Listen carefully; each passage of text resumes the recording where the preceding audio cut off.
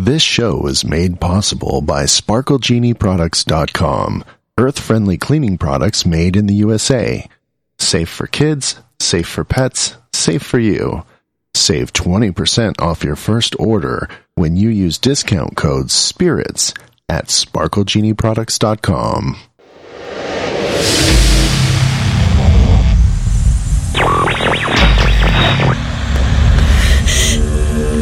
Spirits and More Radio. If I touch my shoulder, it would touch my hair. Starts now. And I said, what the hell is that?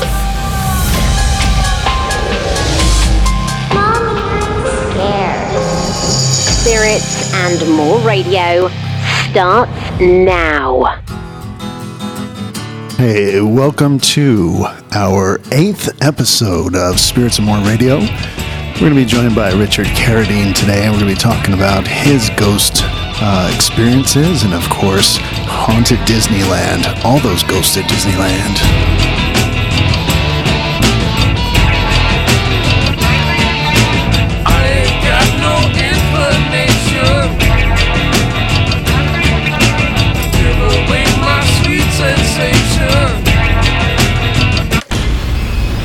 Turn down the lights if you dare. Spirits and More Radio. Welcome, foolish mortals, to the Haunted Mansion. I am your host, your ghost host. Kindly step all the way in, please, and make room for everyone. There's no turning back now. If that is not the most famous ride intro that the world has ever known, I don't know what is. But we're joined here with Richard Carradine, and he's done lots of investigation into ghosts over the years since he was a teen, and he ended up writing a book about Disneyland and the ghosts there. So we're going to get into that in the second half of the show. But first, I want to welcome to the show Richard Carradine. Welcome, Richard. Thank you. Thank you for having me.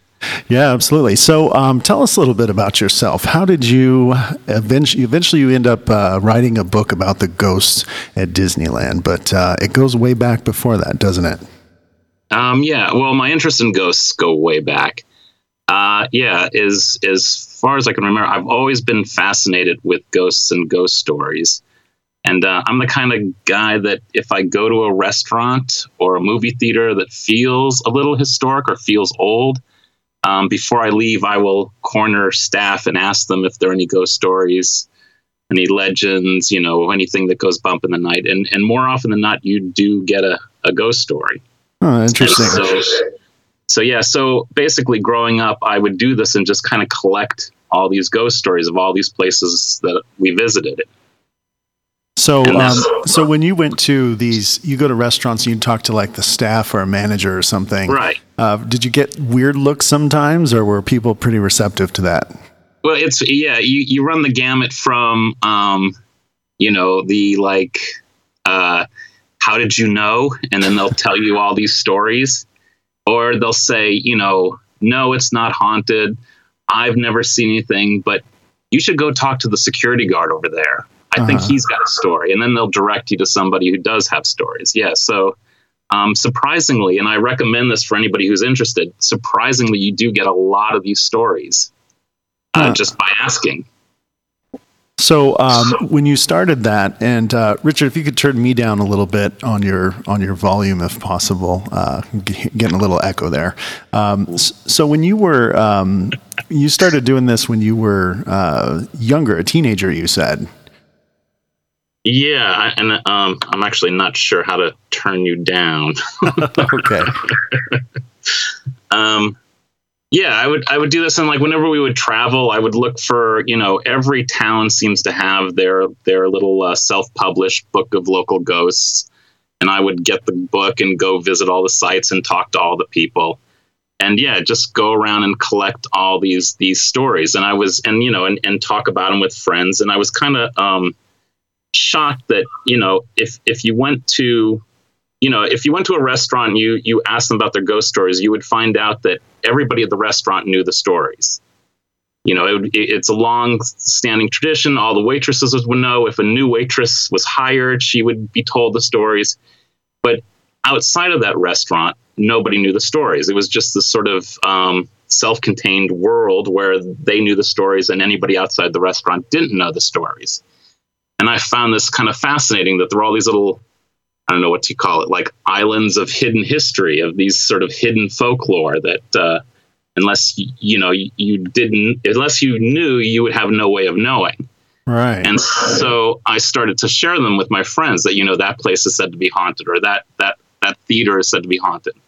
And my friends would likewise go and ask, and then we would share stories. And from that, we kind of formed a informal club, so to speak, of getting together and sharing these stories that would otherwise not be known outside of the people that worked at these places. Right. Now tell me, what was your disposition to ghosts in general? I mean, were you open to the idea? I mean, there's Bigfoot, there's aliens, there's ghosts. They all these things that people can't really put a finger on scientifically, or at least so they say. How do you feel about all that stuff? I mean, are you open to all the different mysteries of the world, so to speak? Yeah, my thought is that it's kind of funny because here's the thing. People always ask me if I believe, and I find that is like an odd term, believe, because clearly something is happening in these places. Clearly people, and I've talked to a lot of people, and they're very earnest. They're not trying to fool you or make up a story. Clearly people are seeing something.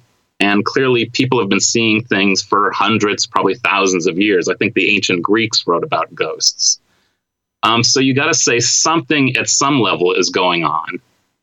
It's just a matter of what is it? And I think we should kind of change the question of do you believe in ghosts as to sort of what is it that people are seeing? I'm open to the idea that maybe it's hallucinations or something, but you can't disregard the fact that people are experiencing something. Because like I said, all walks of life, people from different backgrounds, and going back hundreds of years, people have been experiencing these things. So, yeah, I think there's something going on. What it is obviously the subject for debate. Right. And do you find there's an interesting study I saw years ago on 60 Minutes where they talked about when people are exposed to high levels of EMF, they have sort of these ghost experiences. Are you familiar with that? Yeah. I think didn't college do some experiment where they made a room where they bombarded people with electromagnetic energy, and they had auditory and visual hallucinations in the room. Yeah, I remember the reporter was saying that had he not known what was going on, he would have felt that he had an authentic ghost experience. It's interesting. We're down here in San Diego, and there's a taco shop, and I happen to have this ring that's a magnetic ring, highly magnetic ring. And I experienced this strange thing. I was going into that taco shop, and my finger started to vibrate. And I stopped. I'm like, what is going on? And I looked at this ring, and I figured out that the ring was interacting. I looked above, and there were high voltage power lines, the 430 or 80 volt power lines above.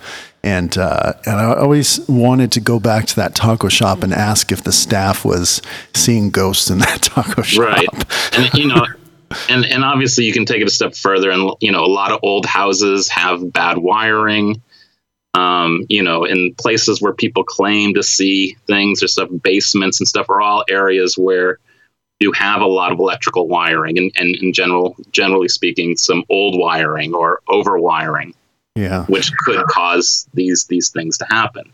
I mean, the flip side, and, friends are quick to point out that you could also argue that perhaps the high energy or magnetic energy, I don't know, create some sort of opening or something for the other, whatever it is, to get through. Right. And it's not a hallucination, but it's we're manufacturing a situation that makes it possible. Right. Absolutely. But whatever. Yeah. Yeah, and you know the other part of it too is that when you start to get stories that match between people who don't know each other, I think that's where that sort of lends itself to maybe that there's something bigger, that these ghost experiences, you know, why does somebody always see a man in a trench coat with a cowboy hat on, and they've, and it's different people who don't know each other. That's where I think if you're a skeptic, you have to recognize that why is there this common... You could also say through the span of time, over decades, people see the same thing. Right. And, obviously somebody from the 90s didn't know that person in the 70s that saw the same thing at that location.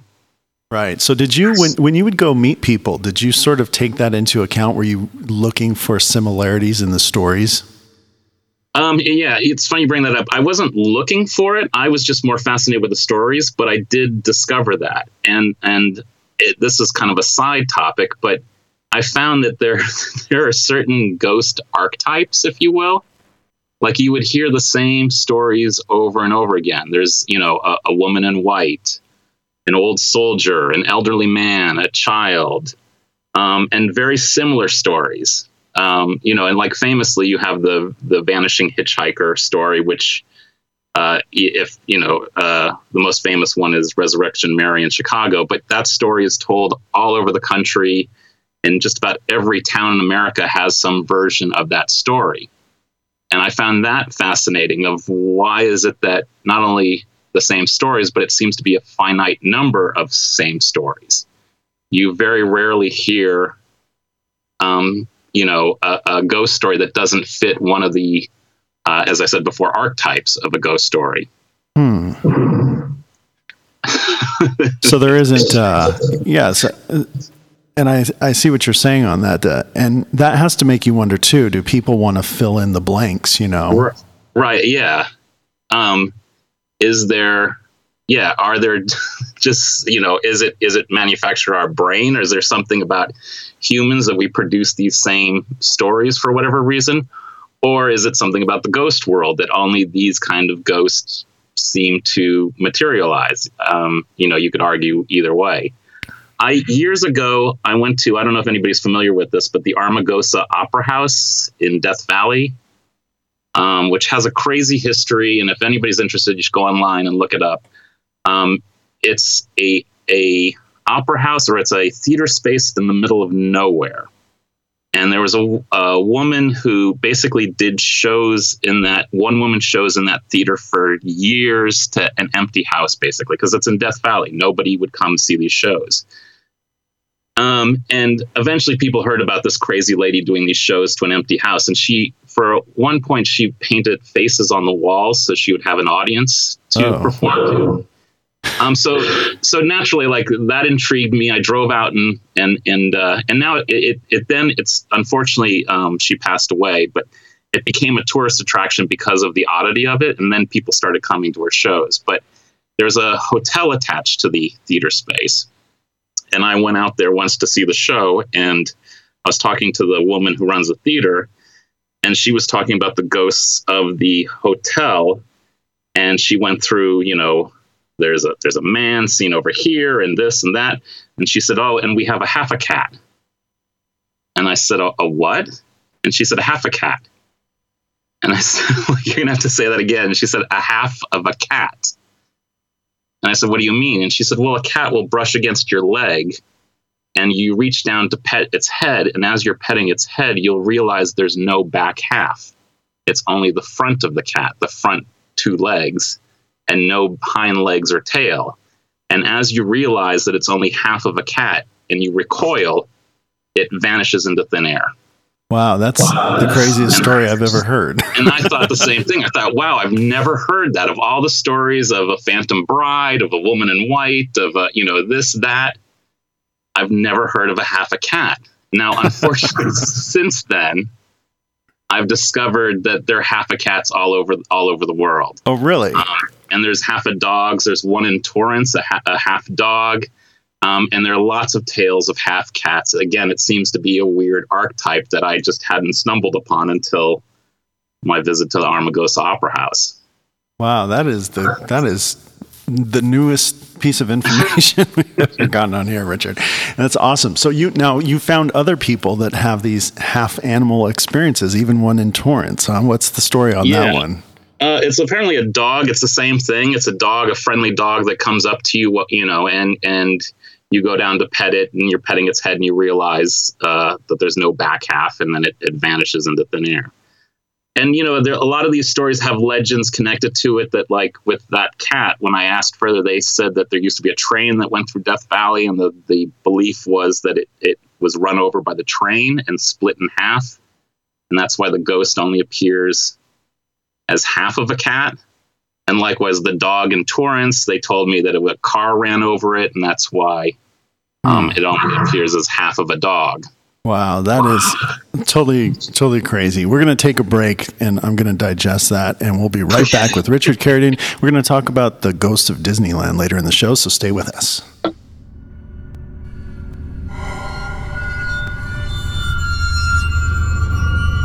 Spirits and More Radio.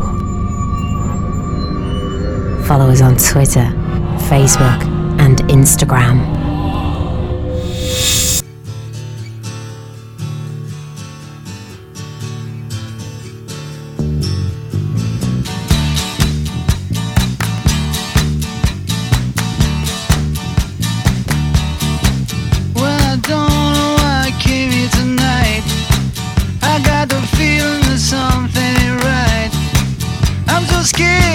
I fall off my chair, and I'm wondering how I'll get down the stairs. Clowns to the left of me, jokers to the right. Here I am, stuck in the middle with you. We're back. Don't be afraid. And we're back with Richard Carradine, and he just blew me away talking about half cats and half dogs that are seen as ghosts all over the world. So you talked about a group of friends. You guys got together, you started swapping stories, and was there any of those stories among your group of friends that were really bizarre like that, and things that people don't really hear? Is there any that stick out in your mind? All right. As much as I said that there are archetypes, there was one story that a friend told me, and this was a friend of theirs that lived in the East Adams district in Los Angeles, which I don't know if everyone's familiar with, but it's an area that's just west of downtown, and it used to be the wealthy part of Los Angeles. 100 years ago was the Beverly Hills of Los Angeles. So a lot of these giant old mansions that are kind of dilapidated now. But this woman had a friend who lived in this house, and after the Northridge earthquake, they had a fish in a fishbowl, and they found the fishbowl on the ground. It fell off the table and the water spilled on the carpet, but they could never find the fish. And they would search under all the furniture and they could not find the fish.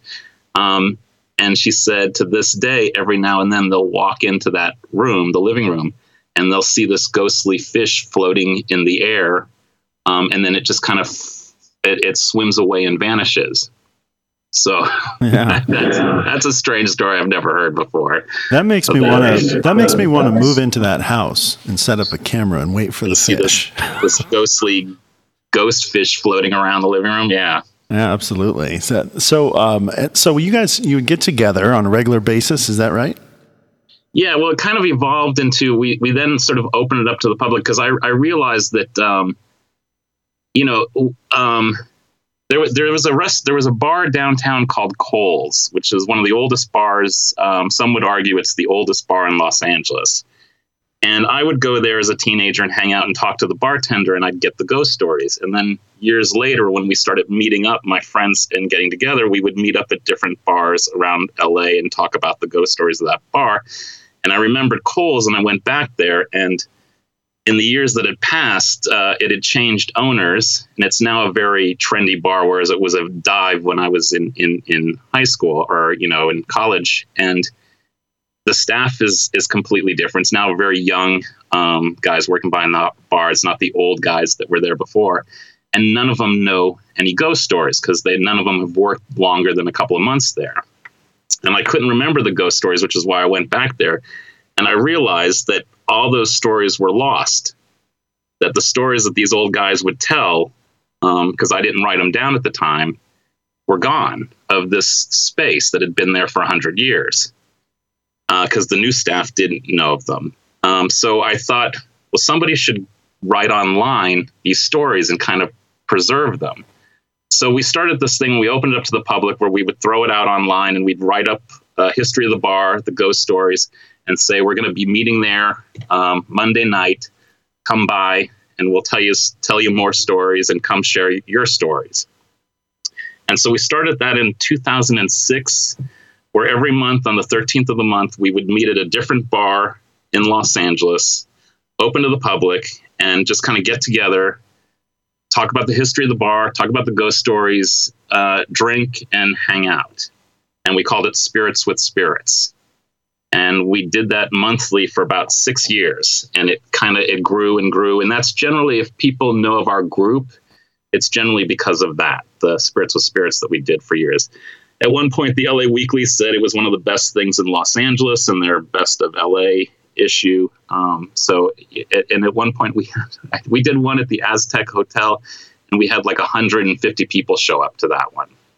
So it kind of got bigger and bigger and bigger the more we did it. And then we kind of stopped. I see.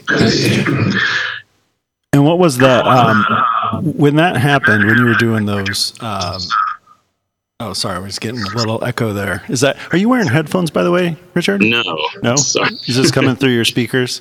Yeah. Oh, okay. Yeah. I think you could probably turn your speakers down a tiny bit through your computer there. Give that a try.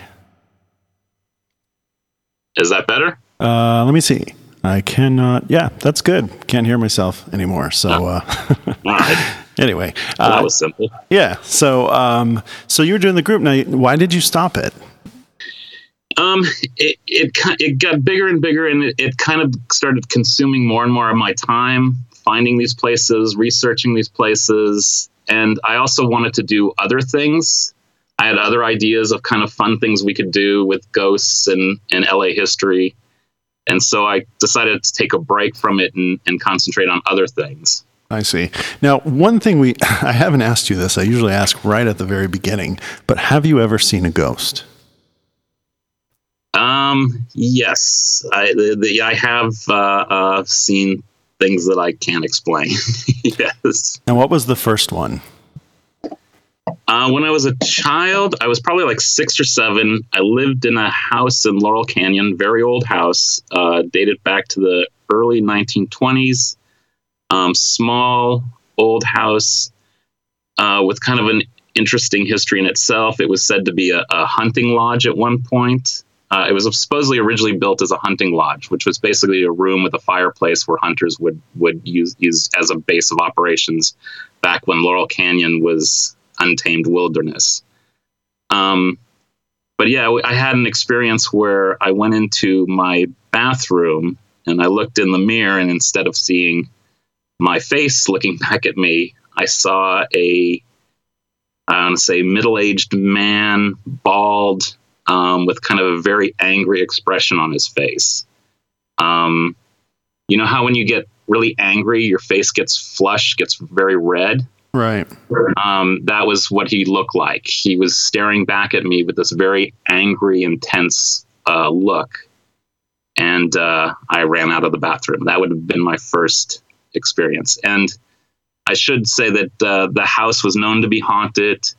Many people who visited the house had experiences in that house, but that was pretty much the only experience that I ever had growing up in that house. And that happened at midnight one night. It was up very late, and I went into the bathroom. And after that point, I stopped going into that bathroom late at night. Yeah, yeah. I think that's a honest thing to say. A lot of people, I think that's an indicator of someone not elaborating. If it scares you, if it really scares you, sometimes when I hear people that chase ghosts around and stuff and they have no fear, I often wonder, I don't think I could do that, get used to seeing something like that in my mirror.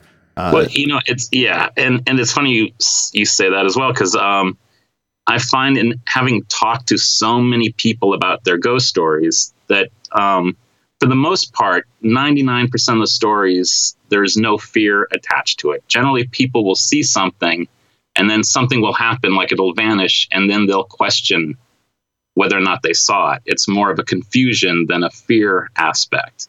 The actual, like, going and seeing a ghost and being afraid of it is kind of a rare thing, at least from my experience of talking to people.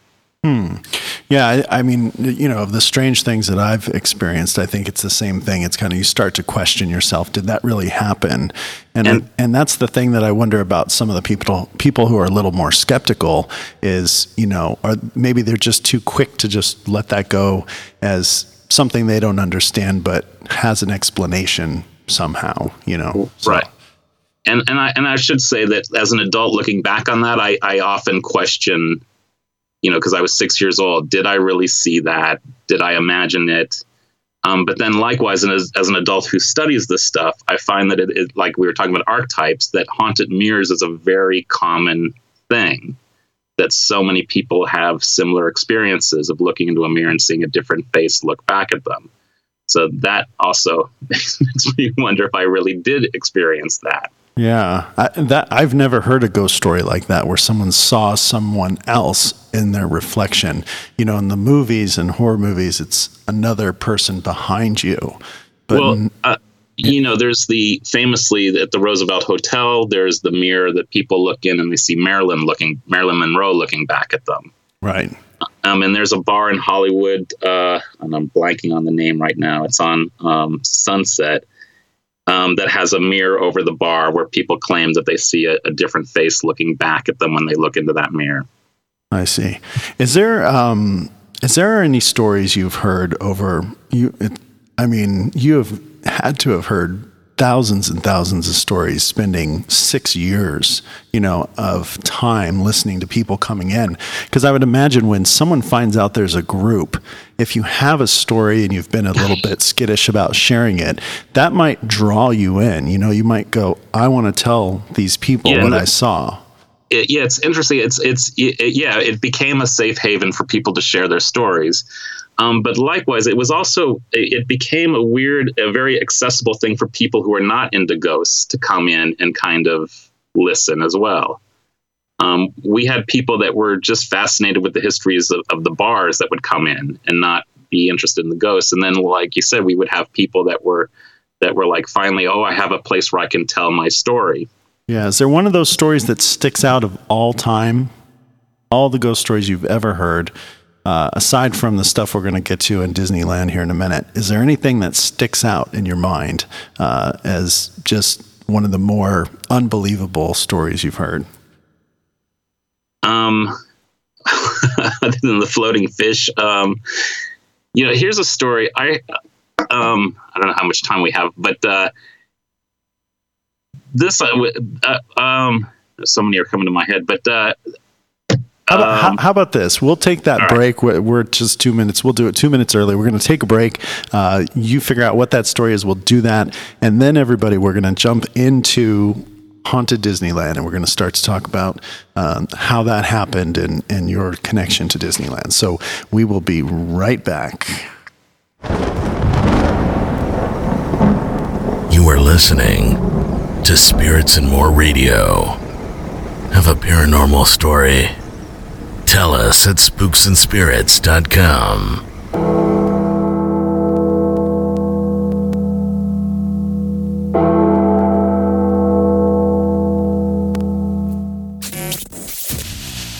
This is a Spirits and More Radio exclusive. We're here with Kate Tumanova from the just-released film American Exorcism. Kate, tell us, how did you prepare for your role of being possessed by a demon?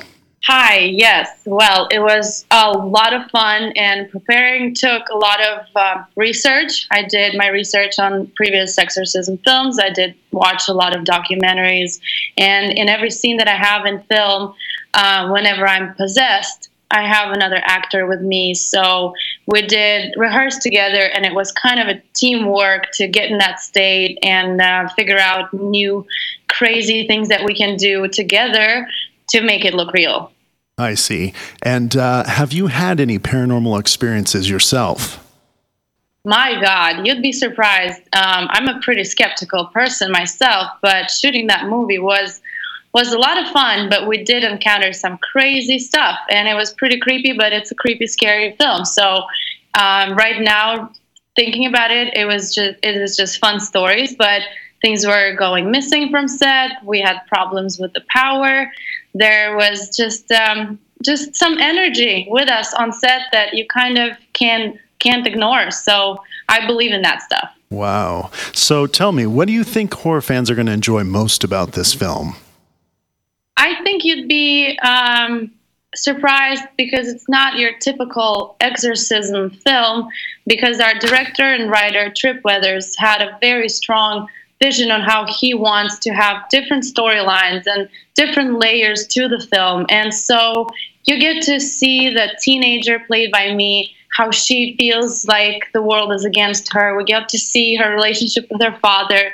We get to see her relationship with her boyfriend. So there's love, there's comedy, there's all kinds of different things. So I'm hoping that everyone in the audience will find something for themselves to watch and find interesting in that film. Great. And what scene did you do that you feel most proud of?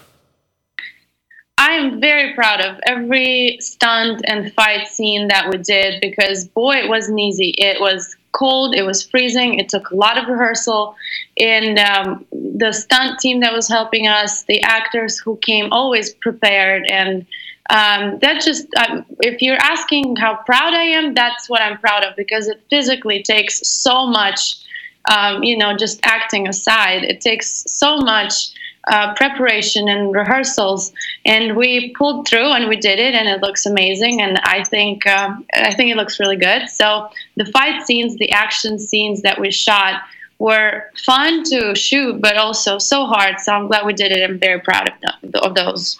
Yeah, and I think everyone who sees this film is really going to enjoy the scene where you're in the bedroom and your inner demon really comes out. I think that was a highlight of the film for me. And you're from Moscow. In this film, we're going to hear you with an American accent. Is that right? Yes, I play an all-American character. The scene you're talking about, just to go back to that real quick, was shot over 2 days. But yeah, it's definitely a great scene. Yes, I'm originally from Russia, Moscow, and for that film, they needed an American character, so I do an American accent, and I think I do a pretty good job.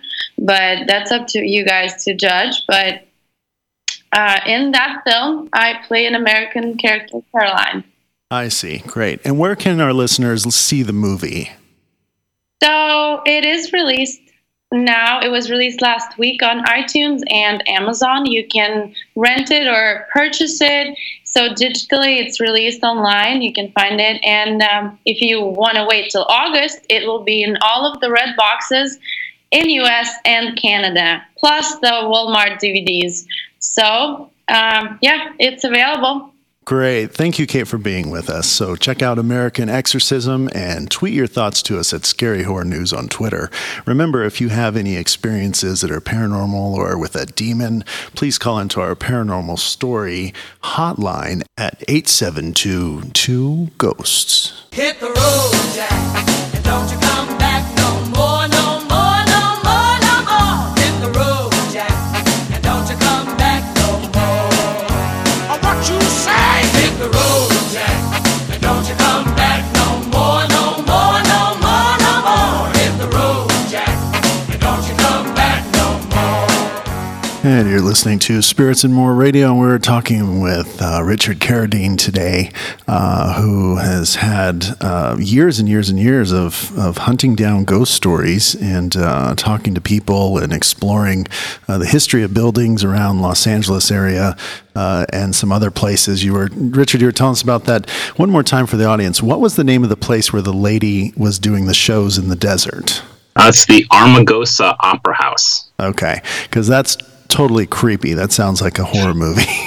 I can't imagine stumbling across that if you were traveling alone and she invited you in and you see these faces painted on the wall and she does a show for you.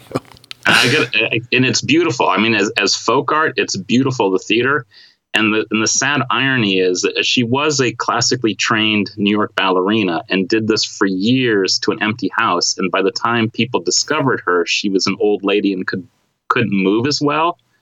So there's this weird, sad irony that, like, once she got audiences, she really couldn't dance anymore. She did these kind of, slow moving shows that were just pale reflections of the shows that she once gave to the empty theater. Wow. And now before the break, you were thinking of something that stood out, and I sort of challenged you, and you had revealed the floating fish and the half animals, and definitely those are, I can see how those could be your most interesting stories. But how about creepy stories? Maybe something real scary, just something that. So one night, we had a group of people who worked at and I hope we can mention this, but worked at the Ripley's, believe it or not, auditorium on Hollywood Boulevard, which is right on the corner of Hollywood and Highland. And they were talking about their experiences in that building, which is a very old building, and it dates back obviously way before Ripley's moved in, and it was a bank at one point, and has that very sort of bank architecture on the outside. But they were saying that there's this thing called rain duty when you work there, which is something that nobody wants to do. And that is that I guess there are leaks in the roof. So whenever it rains, somebody gets tapped to do rain duty, which means that they have to man the buckets, that they have to stay after the shift and basically stay in the building all night and put out buckets when leaks form. Obviously a miserable job, but they said the reason that they hated doing that was because when you're there late at night, that's when the little girl comes out. And they explained that apparently back in the days when it was a bank, there was a robbery that went wrong, and there was gunfire, and a lot of people died. And the story goes, or the legend goes, that a little girl had excused herself to go to the restroom just as the robbery unfolded and the gunfire unfolded. And she hid in the bathroom during the whole incident. And as the robbers were leaving, they ran past the bathroom and they heard her crying and went into the bathroom, into the stall, and killed her in the stall. And they say that now, late at night, she comes out and starts wandering the building looking for her mother. So yeah, a very creepy, spooky thing to encounter late at night when you're manning buckets. Yeah. And that particular story is tied to something tragic that happened. And as I've talked to different people about, ghost stories and so forth, it turns out sometimes there is a tragic connection, sometimes there isn't. And I don't know if you've found that to be the case too, that a lot of times there's no explanation for someone seeing a ghost or a spirit. Yeah, no, it's true. You can have great tragedy. You could have a great happiness. Like it's a high point of somebody's life, and they're, I guess, in spirit form revisiting it. Or you can have no explanation at all, or it could just be routine. It's, a bank teller used to go to that bank every day for 40 years before he retired, and now his ghost shows up at that spot, and after he's passed away. So there's no emotion attached to it. It's just kind of a routine thing that the guy did in life, and now his spirit does in death. So yeah, there doesn't seem to be any real explanation, at least we've found thus far, as to why certain places are haunted.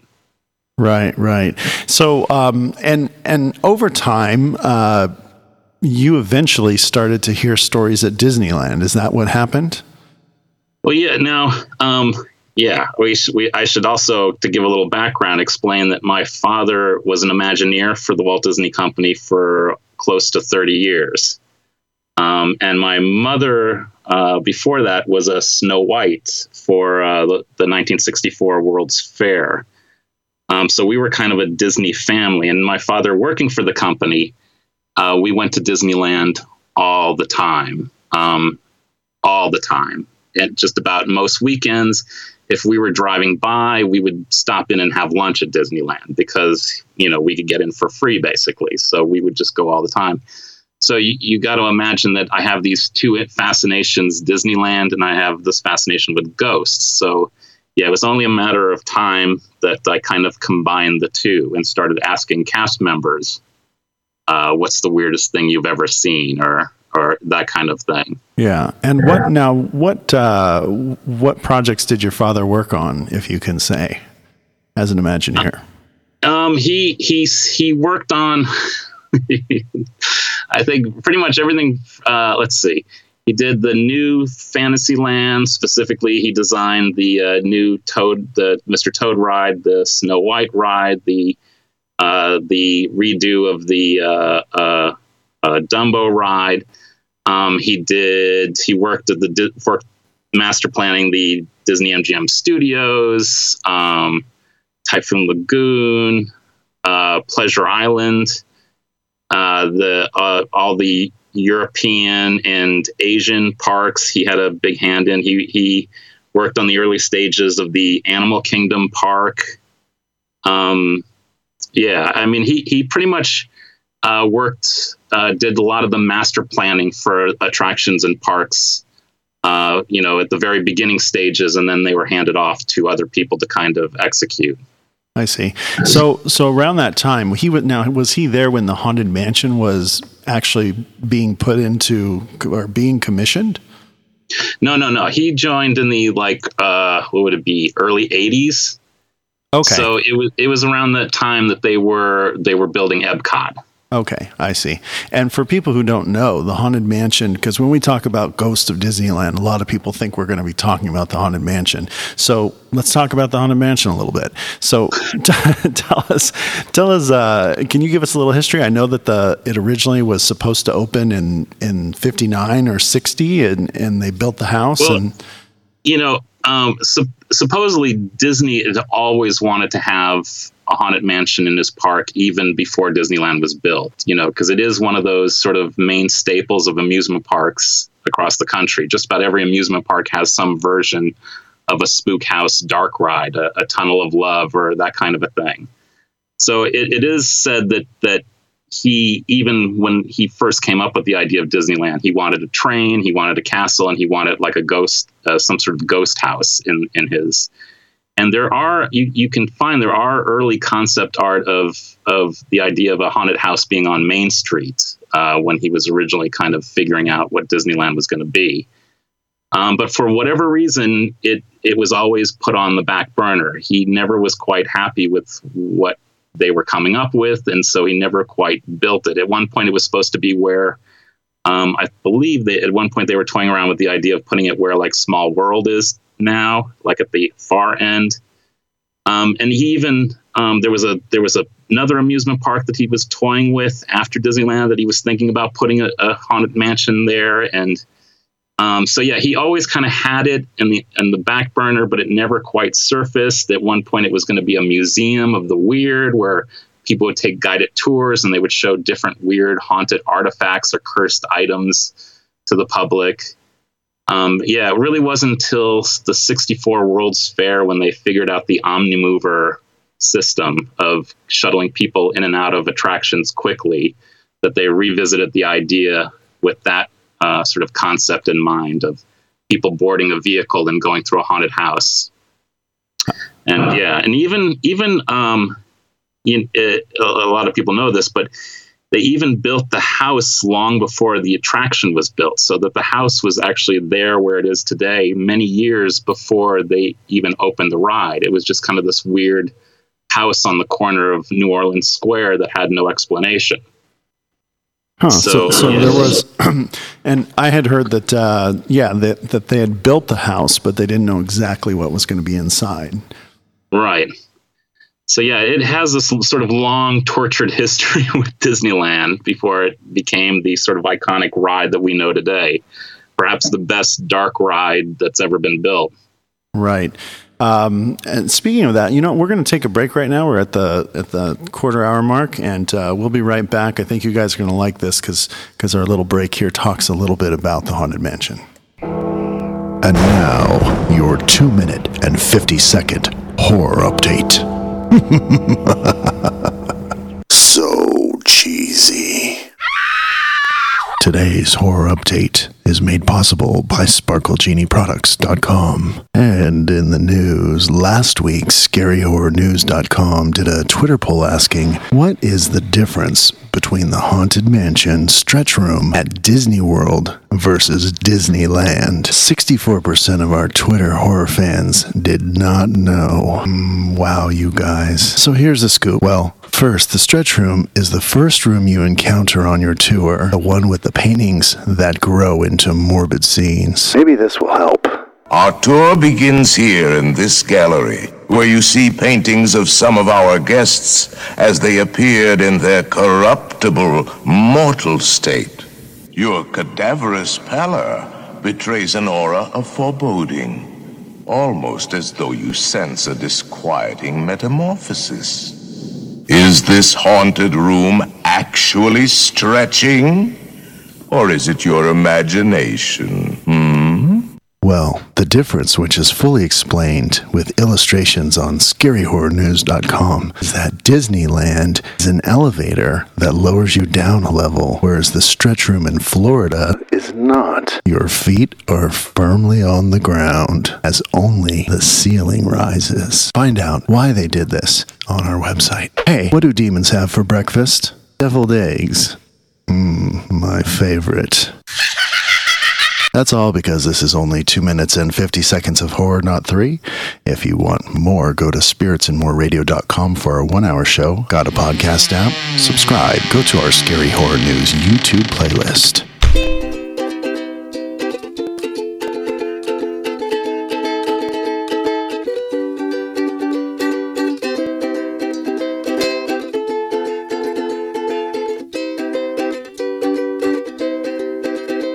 She asked me, son, when I go home, will you buy me a house of gold? And when your father turns to stone, will you take care of me? And we're back with Richard Carradine. You're listening to Spirits and More Radio, and we're talking about the ghost at Disneyland. So the Haunted Mansion, you eventually started to hear stories about that. And we're not talking about the mechanical ghosts. We're talking about actual ghosts. Is that right? Actual ghosts. Yeah, the most famous one, the one that most people know, and the one you hear most often is of a little boy that's seen in the ride. Especially in the end of the ride when you exit your vehicle, there's that little area where you step off onto the moving sidewalk before you go up the corridor that has the little bride character. The people that work there will see a little boy in that area, specifically to the left of them as they're facing the people stepping off. Sort of on the wrong side of the omnimovers, the doom buggies, where he shouldn't be. And so they will, move from their position to call to the boy to come out of there. You're not supposed to be over there. And then they'll realize that there's nobody there. And there's been a lot of legends surrounding him into why he haunts it. And they say that he was in life a boy who loved that ride. And when he passed away tragically as a child, the family had him cremated and supposedly went on the ride and scattered the ashes throughout the ride secretly in the dark. And that's why he is said to haunt the attraction. I've heard that's an issue that they have there. People spreading ashes around Disneyland. Clearly, within that ride, there's fake dust to give the spooky atmosphere. So it's kind of, it'd be very easy to slip ashes in with the fake dust. But yeah, it is a very big issue. For many years, it was thought to just be an urban legend that people would do that in that attraction and in Disneyland in general. But yeah, I've talked to several security guards, and it is a very serious issue that they have to deal with, and especially in rides that have water in them, like Pirates, or Small World, because they will catch guests dumping ashes into the water while they're on the boats going through the attraction. And needless to say that when this is caught, they shut down the attraction, they drain the water, they clear it.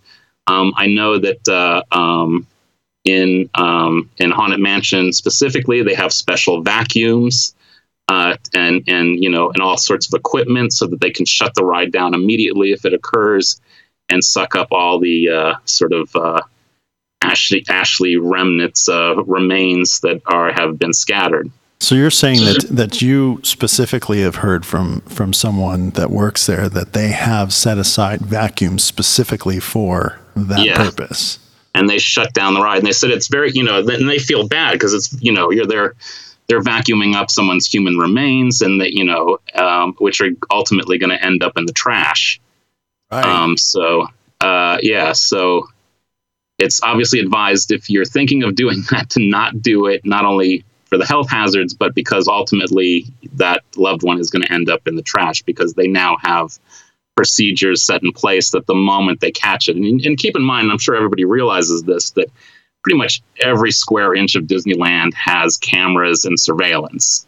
Right. So it's very hard to sneak something past security at this point. Right. So, so the Haunted Mansion itself. Now, one of the challenges, you wrote a book that we didn't say what the book was. It's In the Park After Dark. Is that right? Or Park After Dark?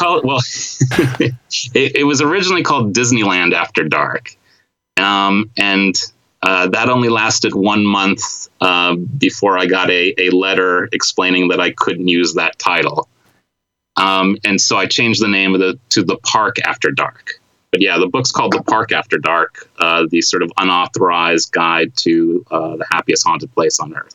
I see. And I did pick up a copy of your book, and one of the things that you talked about in there was this challenge of deciphering between ghosts, actual ghost sightings and people seeing cast members dressed up, because of the fact that Disneyland has guys that are, cowboys and period costume people walking around.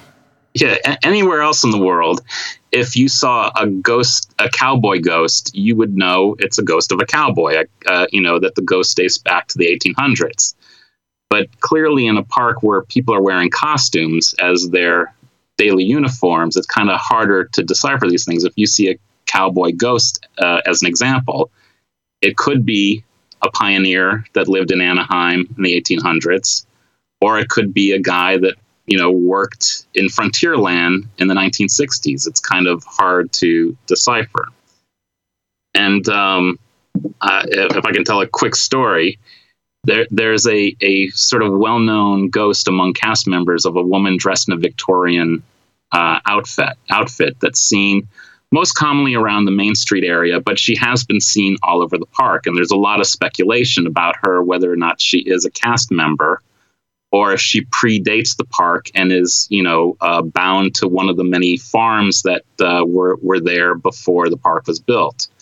Perhaps originally the wife of a landowner that lived in one of these old farmhouses that still haunts the area. Right, and for those that don't know the Disney land history, that was orange groves beforehand, and there's lots of photos you can see as they sort of bulldozed all that down to make room for the park. Was there a specific house of an owner in the actual Disneyland proper park space? Was there any dwelling that people lived in that we know of? There are actually a couple of homes on the site of what is today Disneyland. And I'm just counting Disneyland because obviously the company owns a lot more property today with Disney's California and the hotel and stuff. But even within the boundary of the park, there were a couple of farmhouses that were there that were ultimately demolished to build Disneyland, of different farms and different families.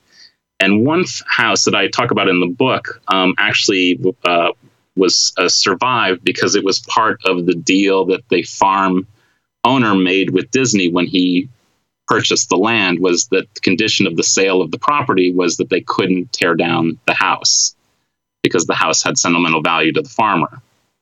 And they did so and you can see it in old photographs of Disneyland, aerial shots. There was an old farmhouse that remained on the property of Disneyland after it opened for many years. Ironically, it was located roughly where the Haunted Mansion is today. It was in that area. And before they even built the park, they used it as offices for construction, and then they used it for offices for hiring staff for the park. And then it became offices when the park was built. And ultimately, as they developed that end of what was Adventureland and then became New Orleans Square, it was moved to an area backstage where the primeval world is today, where the dinosaurs are. And then it was eventually torn down. So there is some history directly where the Haunted Mansion stands. Yeah. I see. And it's interesting, even if you look at old photo, like you mentioned that you can go online and you can find pictures of when it was orange groves. You can even see, because a lot of them survived, that the farms would use eucalyptus trees to divide the properties. So when you look at the old pictures, there are these lines of eucalyptus trees that marked where one farm ended and one farm started.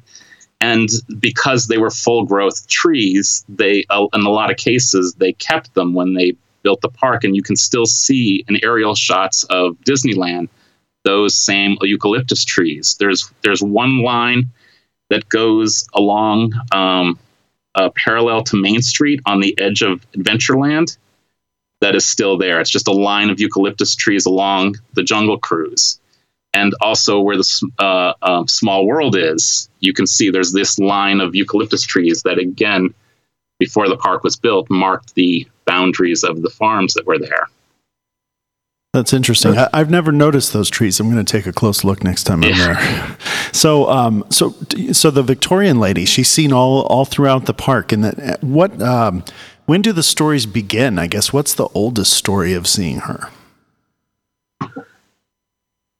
Wow, that's a good question. Like, when did they? I mean, I started in the early 80s, started asking questions. So these go back to at least the 80s. But yeah, I don't know pre that exactly when how long people have been seeing ghosts at Disneyland. Yeah, that would be interesting. There's, there's been so many cast members that have worked at Disneyland. There's, thousands and thousands of people out there. If somebody's listening to this show who happened to work at Disneyland pre-1980s and has a ghost story, reach out to us, because it's an interesting thing if you've seen ghosts prior to Richard's investigations into this whole thing. And Richard, you don't investigate with like meters and things like that. You are more about... No, it's purely eyewitness accounts. Right. I interview people and then I do research to sort of into their stories. I see. So now I think one of the biggest questions I have about Disneyland, which I'll save that for a few more minutes. Tell us about the boy inside Haunted Mansion. Is he the only ghost in there? No, we Oh, and actually, no. This actually, now that you've actually reminded me of a ghost story that predates. There is a story, because in addition, my father was an Imagineer, and so not only would I talk to cast members, but I would also talk to Imagineers about this subject. And there is a story that when they were building the Haunted Mansion, I mean, there are, to quickly answer your question, there are many ghost stories about the Haunted Mansion. People see a teenage boy. There's an elderly man that's been seen. There's all sorts of stories of people feeling hands touching them when they're on the attraction, to various other things. But there is a story that when they were building the attraction, in the area where what is the seance room with the Madame Leota's head in the crystal ball, that when they were constructing that room, one of the workers could hear voices coming from like sort of phantom voices that he thought was coming from inside one of the walls. And he spent a good part of a day poking holes in the walls trying to find where it was coming from. He assumed that somebody had dropped a radio into one of the walls when they were constructing it, and that was making these voices, but he could not locate where, he couldn't locate a source to the voices that seemed to be coming from an unknown source within this wall. And ultimately, because obviously they're not going to tear down the building to look for these voices, the story goes that they just placed one of these show speakers in front of that wall to drown out the voices that they were hearing coming from that wall. So that's a story that goes back to the early 60s. Right. Haunted Mansion. Yeah, and there's and the other thing is there have been quite a few deaths at Disneyland. So I think we'll get into that right after we take a break. And also, I want to ask you about Walt Disney himself, because clearly he loved that park. And after he passed away, I would imagine that if you could come back, if he could come back, he probably would come back. So we'll get back to that in a minute. We're with Richard Carradine. We're talking about the ghosts at Disneyland. And stay with us.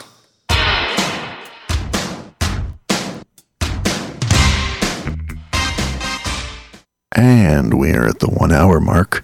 This fascinating interview does continue for our full access overtime members. To get full access, simply go to our website at spiritsandmoreradio.com. Under the full access section, you'll see an orange Patreon button. Click on that to find out more and hear the rest of the show. You can also join our live broadcast alert list. We email the day of the show when we are going to broadcast live, so you can tune in and hear the full show and also have the opportunity to call in. Thank you for listening, and we'll see you next time.